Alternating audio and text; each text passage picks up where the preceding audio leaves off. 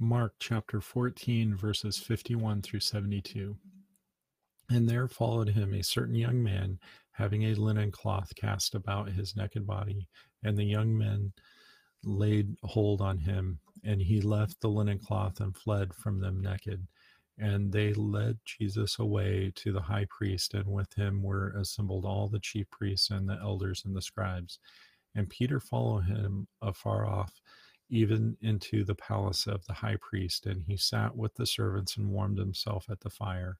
And the chief priests and all the council sought for witness against Jesus to put him to death, and found none. For many bare false witness against him, but their witness agreed not together.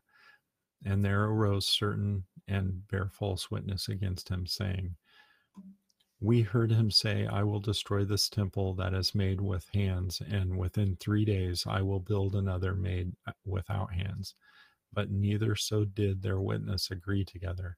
And the high priest stood up in the midst and asked Jesus, saying, Answerest thou nothing? What is it which these witnesses say against thee? But he held his peace and answered nothing. Again the high priest asked him and said unto him, Art thou the Christ, the Son of God, the Son of the Blessed?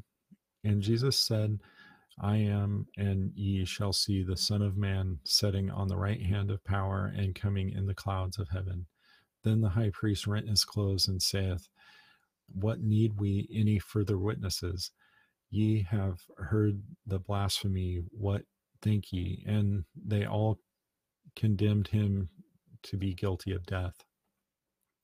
And some began to spit on him and to cover his face and to buffet him and to say unto him, Prophesy. And the servants did strike him with the palms of their hands. And as Peter was beneath in the palace, there cometh one of the maids of the high priest. And when she saw Peter warming himself, she looked upon him and said, And thou also wast with Jesus of Nazareth. But he denied, saying, I know not, neither understand I what thou sayest. And he went out into the porch, and the cock crew.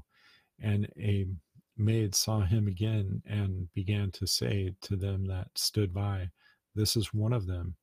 And he denied it again. And a little after, they that stood by said again to Peter, Surely thou art one of them, for thou art a Galilean, and thy speech agreeth thereto.